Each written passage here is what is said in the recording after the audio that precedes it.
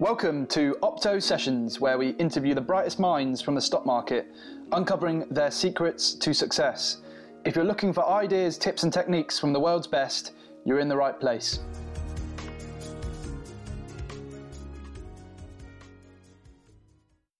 Welcome back for another episode of Opto Sessions with me, Hayden Brain.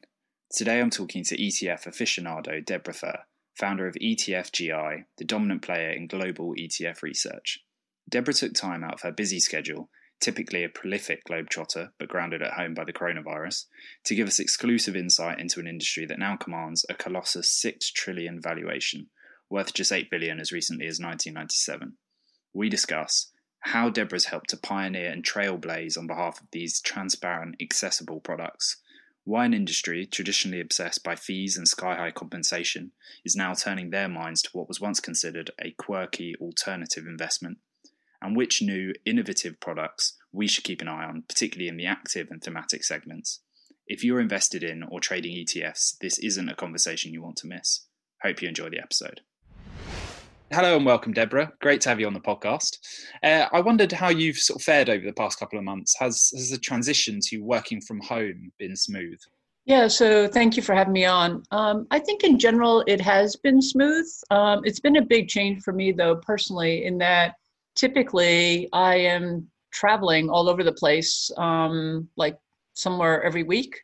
So the fact that I've been now at home for the past 4 months seems in some ways surprising. In some ways, the time has gone by slowly, in other ways, quickly. So I think I've been used to the idea of not working in the office, given the amount of travel I've done previously. I do have a team of people who work for my firm and do all the research. And so it has required me to move all of them to homes. Some have even decided to go home as in to their home in Greece. So we have people working in various jurisdictions around the world right now. And so have moved to interacting with them using team calls on Zoom and working through all of the different nuances of talking to clients, prospects, and also I'm one of the board members of founders of Women in ETFs. And so having virtual meetings, virtual webinars, so really learning how to do all these things and still learning how to do them better than I was before. Yeah, interesting. And I suppose the firm that you referenced there is ETF GI, which I've got a couple of questions on later. So we'll certainly dig into kind of your work there. But first of all, I just wanted to talk about sort of indexing and ETFs more broadly. I mean, you're passionate about that space, and it seems the wider market shares that passion. We've seen a near uninterrupted upward trend in ETF inflows for the past 2 decades or so. I mean, in a nutshell, why do you think we've seen such colossus growth in this space?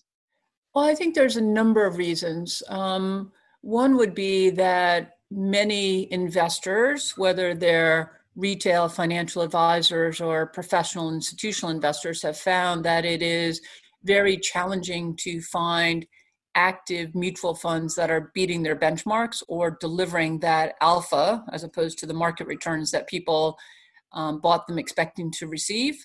And so typically 7 out of 10 active funds are not beating their benchmark in any given year. And if you look over a 3 and 5 year basis, the percentage gets even worse. So if you were to look at investing in the US market, which many investors around the world do, you would see that last year, 70% of active funds underperformed the S&P 500. And on a 3 and 5 year basis, that percentage actually decreases in terms of the benchmark, and index funds are doing better than active managers.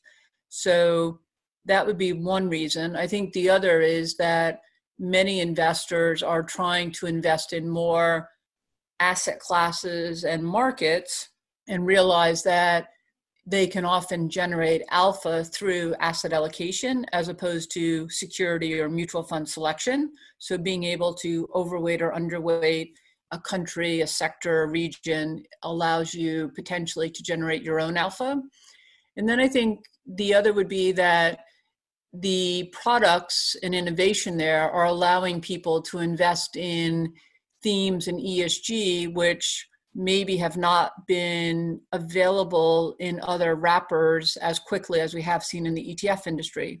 So I think for many, it's just become a better vehicle. And that's because when you think about ETFs, exchange traded funds, they are regulated as funds. So it's a mutual fund wrapper with the added benefit of being listed and traded on exchange. So you can buy or sell anytime during the trading day. They are transparent, they are cost efficient, and they are also adding diversification for many investors. So simple products that allow all types of investors to gain access to a broad toolbox. And they really are the only democratic investment product that I'm aware of. And by that, I mean all types of investors, whether it's pension funds, hedge funds, mutual funds, financial advisors, and then retail, have access to the same toolbox of products at the same annual cost, which is very low. Right now, on average, it would be 23 basis points annually. And the minimum investment size is very small, where historically you would see institutions have a very large toolbox, low fees, and high minimum investment sizes. And retail investors tend to have a small toolbox with higher fees and smaller minimum investment sizes. So I think these benefits of the ETF wrapper and the products are some of the reasons that we've seen very significant growth in the use of them across asset classes and around the world. Today, they're available in 58 countries, traded on 71 exchanges, and the assets at the end of last month were 6.11 trillion US dollars. Yeah, wow. And I was actually going to cover benefits kind of later on in the interview, but I think it's an opportune moment to cover them now. Obviously, some of our listeners will be aware of the basic benefits that ETFs give us, but you mentioned transparency there. Why now do you think people are demanding more transparency from their investment products? Well, I think part of it is as we look at ESG and we look at thematic investing, and let's start maybe with thematic, there have been a number of changes to the classifications of the companies that are in different sectors or industries. And when people think about themes, so if I want to invest in disruptive technology, or I want to invest in solar energy, or even themes around diversity, often I would want to know what companies are in that basket that the mutual fund or an ETF is investing in. And ETFs, providing this daily transparency, at least when they're index-based, allows people to see whether what they think should be in a basket is actually there in terms of the investments that the ETF is making. I think when we think about ESG, it's even more important because for many, ESG is a very personal thing. And so some people might want to not invest in certain types of companies. So whether it's, fossil fuels or whether it's tobacco or whatever, you would want to know, are the companies in that basket or are they investing in the best in class within a category? So I think given the different ways that indices can be created, some will look at best in class, others will weed out entire sectors or types of companies. So I think being able to look through what's in an ETF is very important for many investors. Yeah, definitely. And you mentioned costs a little earlier on in your answer as well. I mean, obviously the entry points for ETFs are far lower on the whole than mutual funds, for example. I mean, I imagine a lack of portfolio management fees is central to that. But where do you see ETF fees headed? I mean, can they go lower still? Well, I think in general, the fees a little bit depend on the costs that the ETF incurs. So there's going to be index licensing fees, there's going to be legal fees, admin fees. And so you need to look at those costs. In general, I think that we've seen a real focus on fees, especially for plain vanilla products. And so when you look at the ETF industry today, you would see that about $2 trillion worth of assets are sitting in ETFs that have expense ratios between 0 and 10 basis points. And there's another like $1.5 trillion sitting in ETFs that have fees between 10 and 20 basis points. So for many investors, cost is an important component of why they use ETFs and how they think about which ETFs they might use. I would caution them that it's not the only component to look at, but clearly I think that fees in general have been an important factor, because we know if investors in general invest in lower cost products over the long term, they will get better performance from their investments. Yeah. Well, I definitely agree with that. One key benefit that we haven't mentioned is liquidity, and I guess that speaks to the majority of ETFs out there. And here, I guess I'm talking about the ability to enter and exit a trade quickly. Amid the market uncertainty that we've seen over the past couple of months, is that flexibility crucial to any outperformance that a trader or investor is going to get? Well, so I think liquidity is very important, and ETFs benefit from two forms. You have secondary trading, where ETFs trade like any other security. And then you have what we call primary, which is that unique creation redemption process. So when there's a large order, and large would typically be when the trade is more than 20% of the typical average daily volume, that's when an authorized participant or broker that is allowed to legally do this will go and trade that underlying basket in increments of 50,000 typically, send it to the custodian, and the ETF gets bigger. Or conversely, they would take out that basket of securities from the custodian. So liquidity really is how liquid is the underlying in most cases. Some days you would see more liquidity in the secondary trading than you might see in the underlying, but that's not typical. So I think when you think about the liquidity, I think the other thing would be in terms of outperformance. For many investors, the outperformance doesn't come from trying to time the market or being a market timer. It really comes from being low cost, and being fully invested in many cases would be your best way forward. Because I think for many, it's hard to know when is the right time to sell and when is the right time to go back in, right? And when you start to try to do this, you can find that you end up paying both commission to go in and out, but you also may not go in and out at the right time. So I think for many investors, staying fully invested has been a good way to think about investing, and maybe to rebalance their portfolio back to whatever asset allocation mix they feel is appropriate for them, based on how much money they want to have in fixed income versus equities versus maybe even commodities. And then within that, how much they want to have to different types of securities within those buckets. So many people will just do a quarterly, semi-annual, annual rebalance to their ideal model portfolio weights.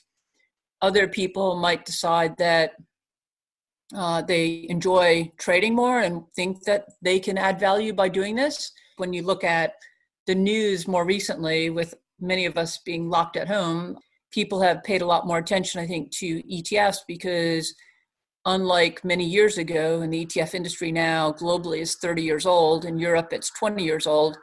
If you go back to the early days, ETFs weren't mentioned very often in the press or on TV. I've watched a number of news shows during lockdown, and the number of times the journalists on TV will reference what a sector did or a country did, they're often talking about specific ETFs and tickers. And I think for many investors, especially in the US, where most of the retail platforms no longer charge commission to buy or sell, they are more actively using ETFs to invest or trade. Yeah, I completely agree with that trend. ETFs being mentioned more widely in the media. I mean, we cover obviously stock market news on Opto, but we've received sort of a tremendous appetite for ETF news and content even over the past year or so, and we've seen an uptick in that since our inception, really, and that was only sort of a year and a half, 2 years ago.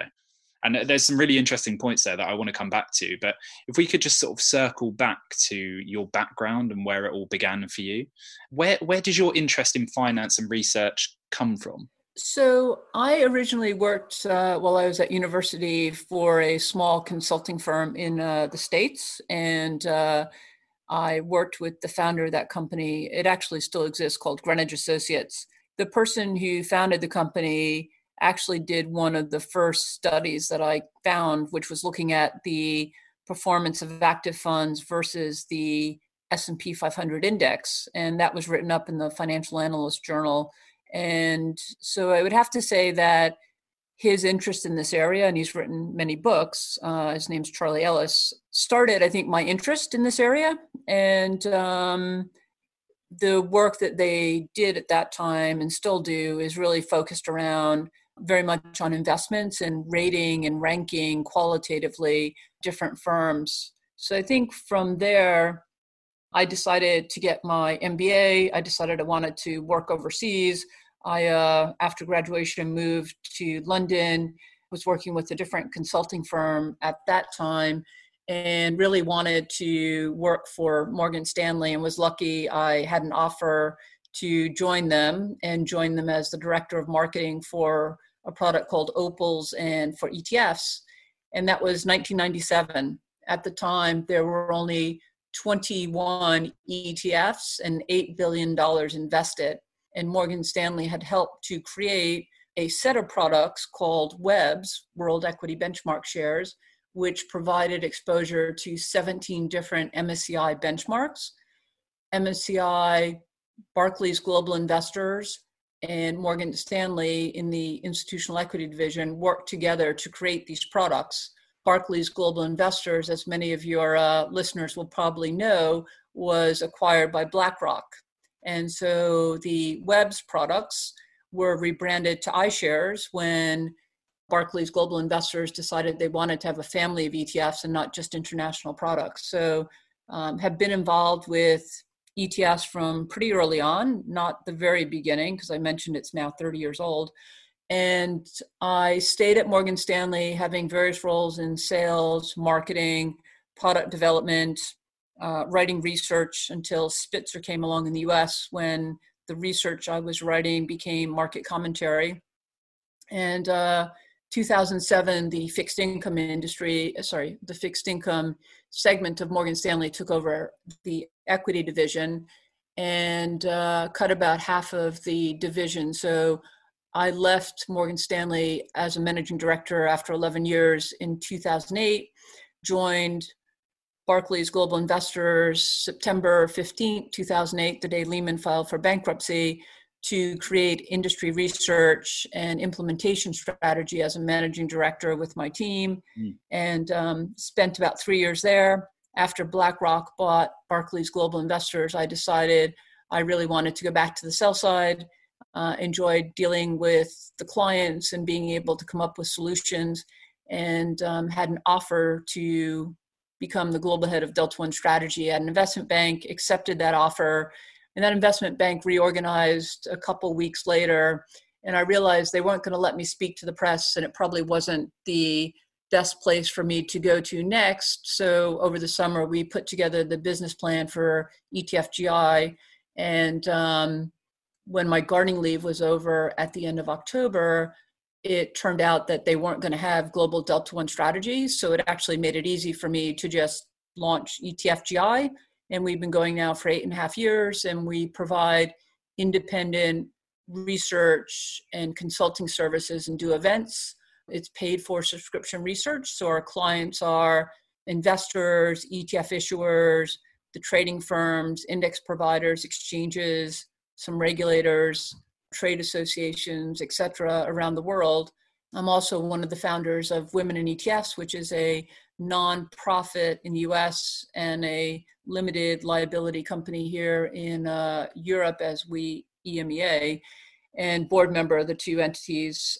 So I've been involved with that as a way to give back to the industry and also to encourage diversity and help younger women enter the industry, grow their careers, and have a good career in the industry. Yeah, I mean, that's all fascinating. I mean, you've got incredible recall for what's already been an impressive career to date. I wanted to take you back. You mentioned Charlie Ellis, and he wrote a number of books, Winning the Loser's Game, obviously being one of his more famous pieces. And he was one of the first, at least from my understanding, to posit the idea that professional traders have a very hard time beating the benchmark. I just wonder to what extent that was a sort of formative experience. Was that where you truly kind of understood this idea that indexing and ETFs later could actually challenge the accepted way of doing things, i.e. stock picking and active trading and investment? It definitely planted the seed that made a lot of sense. And clearly back in the US, I had a 401k plan and invested in index products, and the money still sits there. So I'm not a day trader myself. I think that then having the opportunity to, join Morgan Stanley to work on opals and ETFs and to see what ETFs were, because they weren't around when I was working at Greenwich Associates, it just was marrying up two great ideas, right? It made sense to be index, and ETFs were simple, transparent, cost efficient, available to all types of investors. Was just a meeting of two things that made a lot of sense to me. And I feel very lucky and honored to have been able to get in so early. And I guess the other thing that I've really enjoyed up until quite recently is I've been able and asked to speak at events around the world. So over the years, I've been to 63 different countries, being able to speak at events for regulators and others about why thinking about ETFs makes sense. And so the travel, the ability to meet people, experience different cultures, foods, etc., has been very fulfilling. So I hope at some point to be able to go back and do that again. Yeah, well, I guess that makes it all the more strange to be largely stuck in one place at the moment. I'm interested then.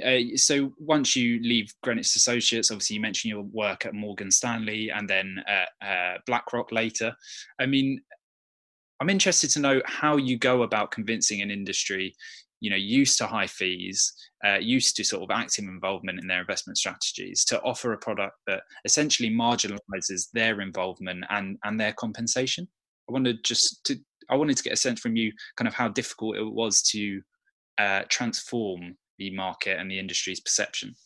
That's a great question. So, sitting at Morgan Stanley, primarily it was dealing with institutional investors. So everything from private banks to sovereign wealth funds. What you found was if you were trying to speak to private banks, they would say to me, are you going to pay me rebates or retrocessions? So they did want to be paid because that was the model back in 1997. So I think it was challenging in many cases unless they did not have a mutual fund where they would get paid that was going to do what they wanted to do. So I think it became a situation of looking for cases where the ETF fulfilled a need that wasn't out there in some other wrapper that was going to pay them. And then over time, as we saw the retail distribution review, which banned independent advisors from being paid to sell products, Dutch RDR, changes through MiFID II, financial reform in Australia and other markets, many advisors learned the benefits of ETFs, as we've discussed already, which was, investing in lower cost products that deliver the benchmark as opposed to active ones that don't beat the benchmark, and being able to generate alpha through asset allocation. You saw many of these advisors start to use ETFs. And then others decided to actually launch ETFs. So, today we have over 430 firms that are actually issuers of ETFs around the world. So many of the people who used to say to me, I'm an active manager, I'll never use these products, have now become issuers of the products or salespeople for firms that issue them or portfolio managers who use them as part of their asset allocation.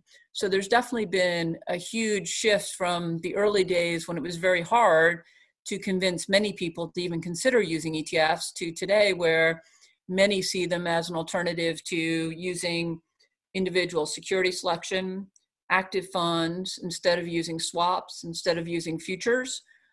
So really the landscape has changed phenomenally from the time when I started. Yeah, it certainly has. I mean, was there a watershed moment in terms of wide-scale ETF adoption, do you think?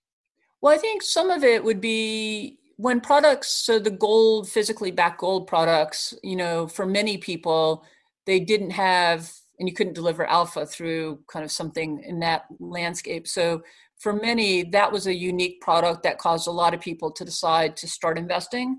For others, it was the retail distribution review, where if they're independent, they could look and should look at the whole of the market. I think for others, it's been the toolbox of products that have become available in the UCITS wrapper made it much more attractive for investors outside the US to use products that are now here. Because remember, the first product was launched 30 years ago in Canada. The US launched ETFs 3 years later, and ETFs here are only 20 years old. So in the beginning, most people were using products that were domiciled and listed in the US, which are not as tax efficient for most non-US investors. I don't give tax advice, but people should take their own. But in general, we've seen that most non-US investors use the UCITS products, which can also accumulate, where all mutual funds and ETFs in the US have to pay out income at least once a year. And here we have ETFs that list and trade in different currencies, and the currency hedge products, there's a much wider array, which is also attractive to many investors outside the US. Yeah, definitely. And I guess as a result of all of that work that you've done across your career, you're now one of the most recognizable faces in the global ETF industry. Do you have a sense that you're a trailblazer or an industry pioneer at all? Well, clearly I've had so many great people I've worked with over the years. So I couldn't have done what I have done without everyone's help. And even today, my team at my company, all the people who are involved with women ETFs. So it takes an army to kind of move forward. But I do think latching on and staying with it. I recall back when I was at Morgan Stanley at a time when I worked for, reported into managing director, who wanted me to select only 50 ETFs that I would cover from that point forward, because the growth in the number of products just meant it was a lot of work. And I think had I not stood up and taken a firm stance that covering 50 products and never anything else would really be a significant mistake. So I'm glad I kind of held my guns there and carried on. So I think, yeah, I've been a trailblazer in many ways, probably, but couldn't have done any of it without the help of a lot of people behind the scenes over the years. Yeah, that's great. And that's been fascinating, actually. And I want to move us on to some interesting, innovative products that have kind of hit the market in recent years. We've referenced the more standard ETF products, i.e. those that disclose their holdings daily. But I wanted to highlight a more recent innovation, and that being active and semi or non-transparent ETFs. This year, for the first time ever, more active ETFs, from the research I was doing before the call. And what I mean by active ETFs is those that buy assets without following an index. More of those were launched than passive as of the 4th of June. 42 active ETFs have been launched compared to just 35 index trackers. So firstly, I wanted to get your opinion on what's behind this shift. I mean, it's interesting that you mentioned those numbers, because we would actually see that the numbers were actually a bit higher in terms of, because we track how many products have come to market new globally as well as in the US. So I think there's actually been slightly more active products than the numbers you mentioned. But so what is happening? So historically in the US, the requirements to bring out ETFs meant that all ETFs had to provide daily transparency on their underlying portfolio. Mm-hmm. And most portfolio managers who manage active equity products really don't want to disclose to the world their underlying holdings every day. That's basically their secret sauce. Like, you don't give away your grandmother's, pasta recipe. Yeah. So what you saw was, for more than 8 years, there were many requests by different asset managers to be able to launch ETFs where they wouldn't disclose the holdings on a daily basis. And the reason they wanted this is, when you think about the way mutual funds are managed, they only provide quarterly transparency. So in essence, what these active managers were saying, we want to provide quarterly transparency through an ETF wrapper like we do for traditional mutual funds. So there were many different models that were proposed of ways of doing this. I don't particularly like the term non-transparent or semi-transparent because for people who don't know what this means, it sounds like the ETFs are never going to tell you what's inside them. Or if they're semi-transparent, maybe they tell you the top 10 holdings. What it really means is they are disclosing their portfolio holdings at least quarterly. They might be disclosing it more often. So why have we seen new entrants come to market? Well, it's because they've seen the popularity of the ETFs and the ETF wrapper. And so for many advisors and other investors, being able to put in orders to trade everything like you do an ETF, whether it's index or active, would be beneficial. It's also true that in the US, if an ETF is compared to a mutual fund, the ETF is more tax efficient because of the in-kind creation redemption process. And so there would be tax efficiency. By doing something in the ETF wrapper, you also save on fund admin and transfer fees. So you're lowering the cost of creating the product. And as we talked about earlier, if you're buying lower cost products, that enhances your returns. And so these would be some of the benefits that active managers saw of offering some products or some exposures as ETFs would be it would attract potentially a new set of clients and put them into the category of ETFs, which clearly is growing faster in many cases than traditional mutual funds. If you look at the US, it took mutual funds 66 years to reach $1 trillion. It took ETFs in the US only 18 years. So although we are working off of a small base, the preference for ETFs has been quite significant over the years. So we're seeing new strategies come out, and but it is important. So if you look at Canada, ETFs are regulated like mutual funds. So without requiring any regulatory changes, they have had their own version of non-transparent ETFs for a very long time. And today, about 23% of the assets in Canada are in active ETFs. If you were to look at the global landscape, only about 2.7% of all assets are in active products. And of the active products to date, most have been fixed income because in the US, fixed income portfolio managers felt comfortable providing that transparency because it's harder for others to copy the investments they make. So I think we're seeing a real shift towards more active equity products and being offered by firms that are well known. So to be successful in active, I think it takes a portfolio manager that people know, the demonstration of being able to manage money, deliver that performance, and a global or at least US focused brand that people know. So very different than when you think about index, because when you think about index, people are really interested in what is the index that's being tracked and not really so concerned about looking at past performance or who is a portfolio manager. Yeah, interesting. And having covered, I guess, why this trend is happening, I wanted to get to the root of the true value of these products for the end consumer. So, I mean, active managers' profit margins, just in terms of a median average, have fallen from 34% in 2015 to 27% in 2019.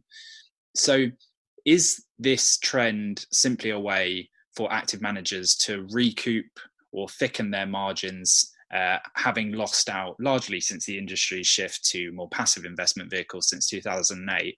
Or are these products, a truly valuable innovation for the end consumer, do you think? Well, I might rephrase that. I think that what an ETF is really a mutual fund wrapper. Mm-hmm.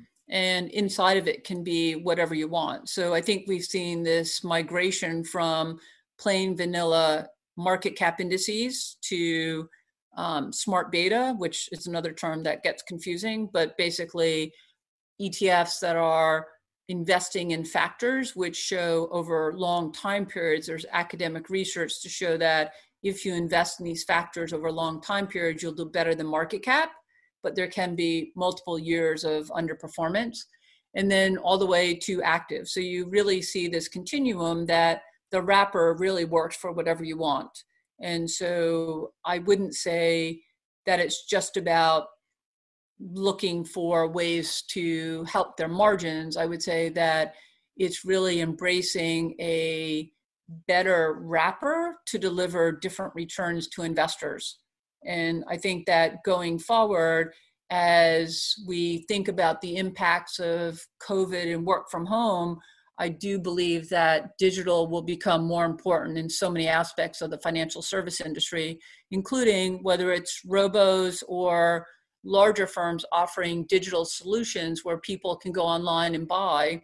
I think that the ETF product, the ability to buy or sell anytime during the trading day, is a more natural solution in that environment than using mutual funds or other products. So I think that ETFs will benefit as we see this shift going forward, because I do think that it will be unusual to expect that things will go back to exactly as they were before, because for many people, in the sales role where typically they might have gone out and had meetings with fund selectors or portfolio managers or others, I think that until we have vaccines and treatments and track and trace that works around the world, for many people, they're going to be unwilling to go back into that old way of doing business.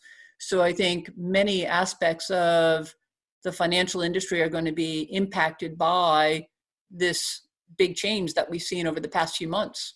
Yeah, and perhaps that's an ideal point then to talk about a group of products that we cover a lot on Opto, which is thematic ETFs. I read that as of the end of Q1 this year, thematic ETF investment in Europe had grown 5 times in just 3 years. So it totaled around 8.5 billion.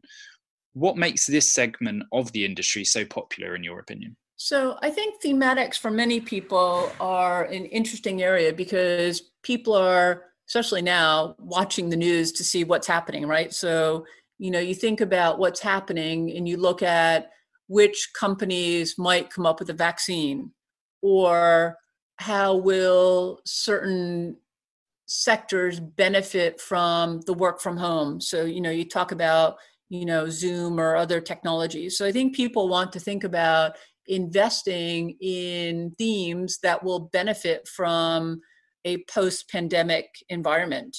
And that would be one example. I think ESG would be another, that for many, diversity, solar energy, clean energy are areas that would be defined as themes in addition to being ESG. And I just think it meets with what investors want to be able to invest in today and delivers a real easy way to identify the companies that are in those buckets. Yeah, definitely. And I wondered then, thinking in themes compared to factors or even individual companies, I suppose, thinking in themes is perhaps more intuitive, particularly for the retail investor.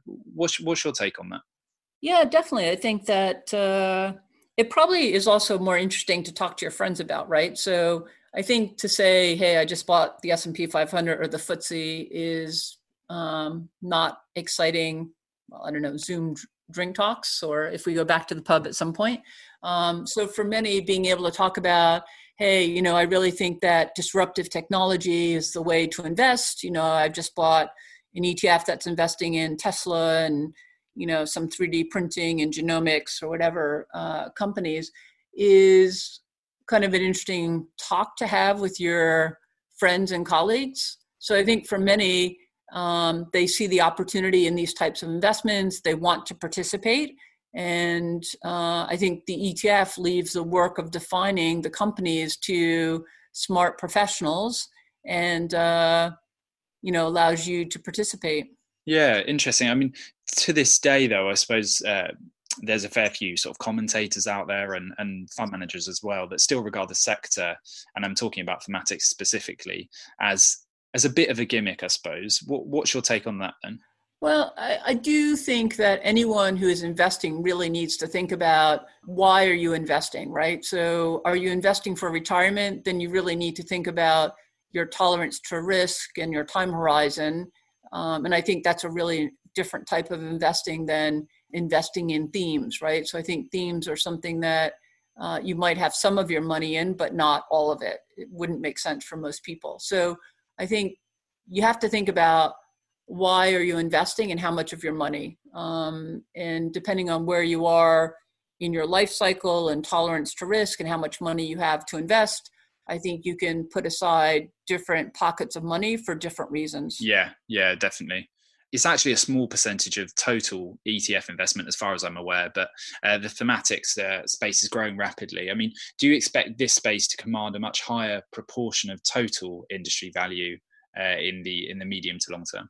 I do think that we will see more money move into thematics because I think for many it better represents investing versus going into sectors or industry groups. And so I think many who might have historically looked at those types of ETFs may be migrating towards thematic exposures.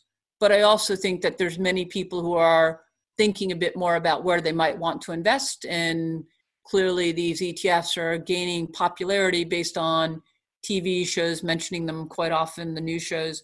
So I think the awareness of the products is actually growing significantly. And I mean, people do get the sense that, as I mentioned, certain segments of the technology industry are going to benefit from the aftermath of this pandemic. Certain segments of the healthcare industry will also benefit. And I think they want to be able, in many cases, to participate in that. Yeah, and to get exposure to some of the industries that you mentioned there, I think products have, at least from my perspective, have become far more specific and niche to a certain extent. I mean, I'll give an example, I suppose. So where once a cloud ETF might have sufficed, a collaborative working or even a work from home ETF now exists. Does the increasingly targeted nature of some of these products provide value for the end consumer? Well, I think I'll go back to what I said earlier. I think for most investors, they really need to start by thinking about where and how are they investing? Is it their retirement money? Is it money that they put aside to be able to play in the market? Is it money they're saving to go on holiday at some point, put kids through university? I think depending on that answer and your tolerance to risk, you need to be careful about not putting all your eggs in a very small basket, right? So I think for most people, they should work with some financial professional to understand and think about what are their investment goals and objectives and what are the right ways to be thinking about investing. And maybe it's keeping a pool of money aside if they feel they want to be able to trade and see if they can beat the professionals. Because you mentioned earlier, the winner's game, the loser's game, it is hard to win when professional investors find it difficult to beat benchmarks.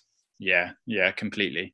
I wonder then, are there any specific themes or, I imagine you might want to refrain from mentioning specific products, but maybe just some specific themes that have kind of stood out to you in recent times, any that sort of particularly piqued your interest? Yeah, I would say the ones around disruptive technology, around healthcare, and clearly I think in general, you do find that companies that are more diverse do tend to perform better. So I think the way ESG indices and products are being developed today are much more robust than the way they used to be, which was just saying, okay, I will exclude certain sectors like the sin sectors.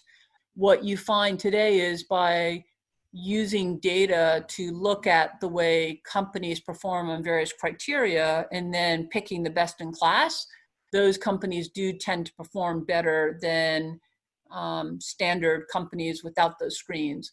And I think over time, I believe that ESG will be ingrained in the way we invest, and we will no longer, say 5 years from now, even talk about ESG. So I think that's one where I think that's adding a real benefit to investors and rewarding companies for doing the right thing around governance, about sustainability, environmental factors, et cetera. So, it's hard not to miss the fact that in general, the quality of the air and the environment has improved significantly during lockdown. You see fish and dolphins in Venice in the water, you can see the bottom. Looking out the windows here in London, you can see blue skies and the sun every day. or at least most days when it's not raining. So I think people are realizing it is possible to change and help the climate. And I think that's going to be a focus for many people going forward. Yeah, and that point about sort of ingraining ETFs within sort of wide scale investment habits, it's potentially a slight digression, but better classification and with it education for specifically the retail market, again, seem crucial, at least from my perspective, for the sustained wide scale ETF adoption that we've spoken about. I mean, firstly, does the industry need to do a better job of classifying and categorizing the ETF universe, in your opinion? Well, so I think it's really important to remember. So as I said, ETFs are funds with added benefits. In Europe, under the UCITS regulations, it's very clear what a UCITS ETF is. So we actually have that in the regulations, and products that are UCITS ETFs have it in their name. So I do think it's very clear what is an ETF in Europe, especially. I do think at times journalists and commentators and others will call things ETFs that aren't actually ETFs. So I do think there is confusion, but I think it's not often driven by the product itself. Yeah, that makes sense. It's sort of the confusion actually comes from external parties rather than the industry itself. Secondly, then, obviously you do a lot of work at ETF GI to sort of further ETF education with all the stats and research that you put out. Is there anything specific that you can talk about? Any sort of recent innovations or updates from ETF GI around the education for the wider market in the ETF space? Yeah, so maybe one thing that I did work on a couple of years back now is the CFA published a book, the CFA's Comprehensive Guide to ETFs. So you can download that off our website for free. It's a 200-page book, and it walks through the various types of ETFs, how to use them. I wrote the last chapter, which is on ETFs in international markets, because the beginning bit is on ETFs listed in the US. But I think it's a good primer. We've been doing a TV show called ETF TV for the past 9 months. I partnered up with Dan Barnes and Hamish MacArthur, who have been doing other TV shows. Trader TV would be an example. So that's been a lot of fun. I filmed a segment this morning with the Hong Kong Stock Exchange. We have some upcoming webinars that we're offering, which will replace the in-person events we had planned for New York on April 2nd, which clearly was postponed due to COVID. And our May 19th event in London was postponed because the hotel actually decided to close their doors for the first time in 122 years. So I think upcoming webinars, the end of July, and we've been enhancing our website. So I think our subscription research and database tools are very useful for investors and others who want to be able to find and compare products and know what the trends are in the industry. Yeah, definitely. Well, I mean, that all sounds really interesting. I have checked out ETF TV myself, and I definitely recommend it to our listeners. I want to finish the main body of the interview there and just move on to the final section, which should require no more than a few minutes. It's something we typically do with all of our guests, and it's our quick fire question round. So you can answer these questions in as little as one word or one sentence, if you like, and it's essentially just a light-hearted way to finish the interview. My first question would be, what, in your opinion, is the top mistake investors make? Not reading the prospectus and assuming. So question 2, where do you go for your investment or business insights? Are there any particular publishers that you could recommend to our readers, for example? That's a great question. Given I'm trying to stay abreast of what's happening around the world, I often look at regulators' websites. I think the accounting firms and law firms put out a lot of interesting information. So I think those would be the main ones that, in terms of significant changes for the industry, are the ones I would look at. Yeah, sure. So question 3 then, the most memorable moment from your career to date? I think it probably goes back to twice I've been in a 6.5 earthquake, once in Japan and once in Taiwan. So I think those always come to mind when I think about things that I didn't expect and had to live through. Yeah, I imagine those live long in the memory. Question 4, and the penultimate question of this round, top tip for your younger self? Go for it and have faith in yourself. Yeah, that's definitely a trend that we've picked up in a lot of the interviews so far. It's actually having kind of more courage in the early stages of your career. So hopefully that's something that sticks and holds true with our listeners. And question 5 then, what gets you mentally ready for the day? Anything about your morning routine that helps you get set up for the day? Yeah, I do try to get up early and try to go for a walk. It used to be before I would have gone to the gym. So I've been going out trying to get at least a 3+ mile walk in along the Thames, which given the sun is coming up quite early, that's easy to do right now. Yeah, lovely start to the day. Well, look, you've been really generous with your time, so I'll end the interview there. But thanks very much, Deborah. It was great to have you on the podcast. Thanks for listening, everyone. Just a quick note before we sign off. If you're looking for an easily digestible daily update on the markets, this might be of interest to you. Opto Updates is our short newsletter sent every day during a trading week, giving you a bulleted list of the top 7 stories from the global stock markets. We've done the hard work for you, highlighting relevant opportunities and trends, and in addition, we'll also keep you notified of any new podcasts, stock reports, or events from the Opto world. If you're interested, sign up using the link in the show notes. Until next time.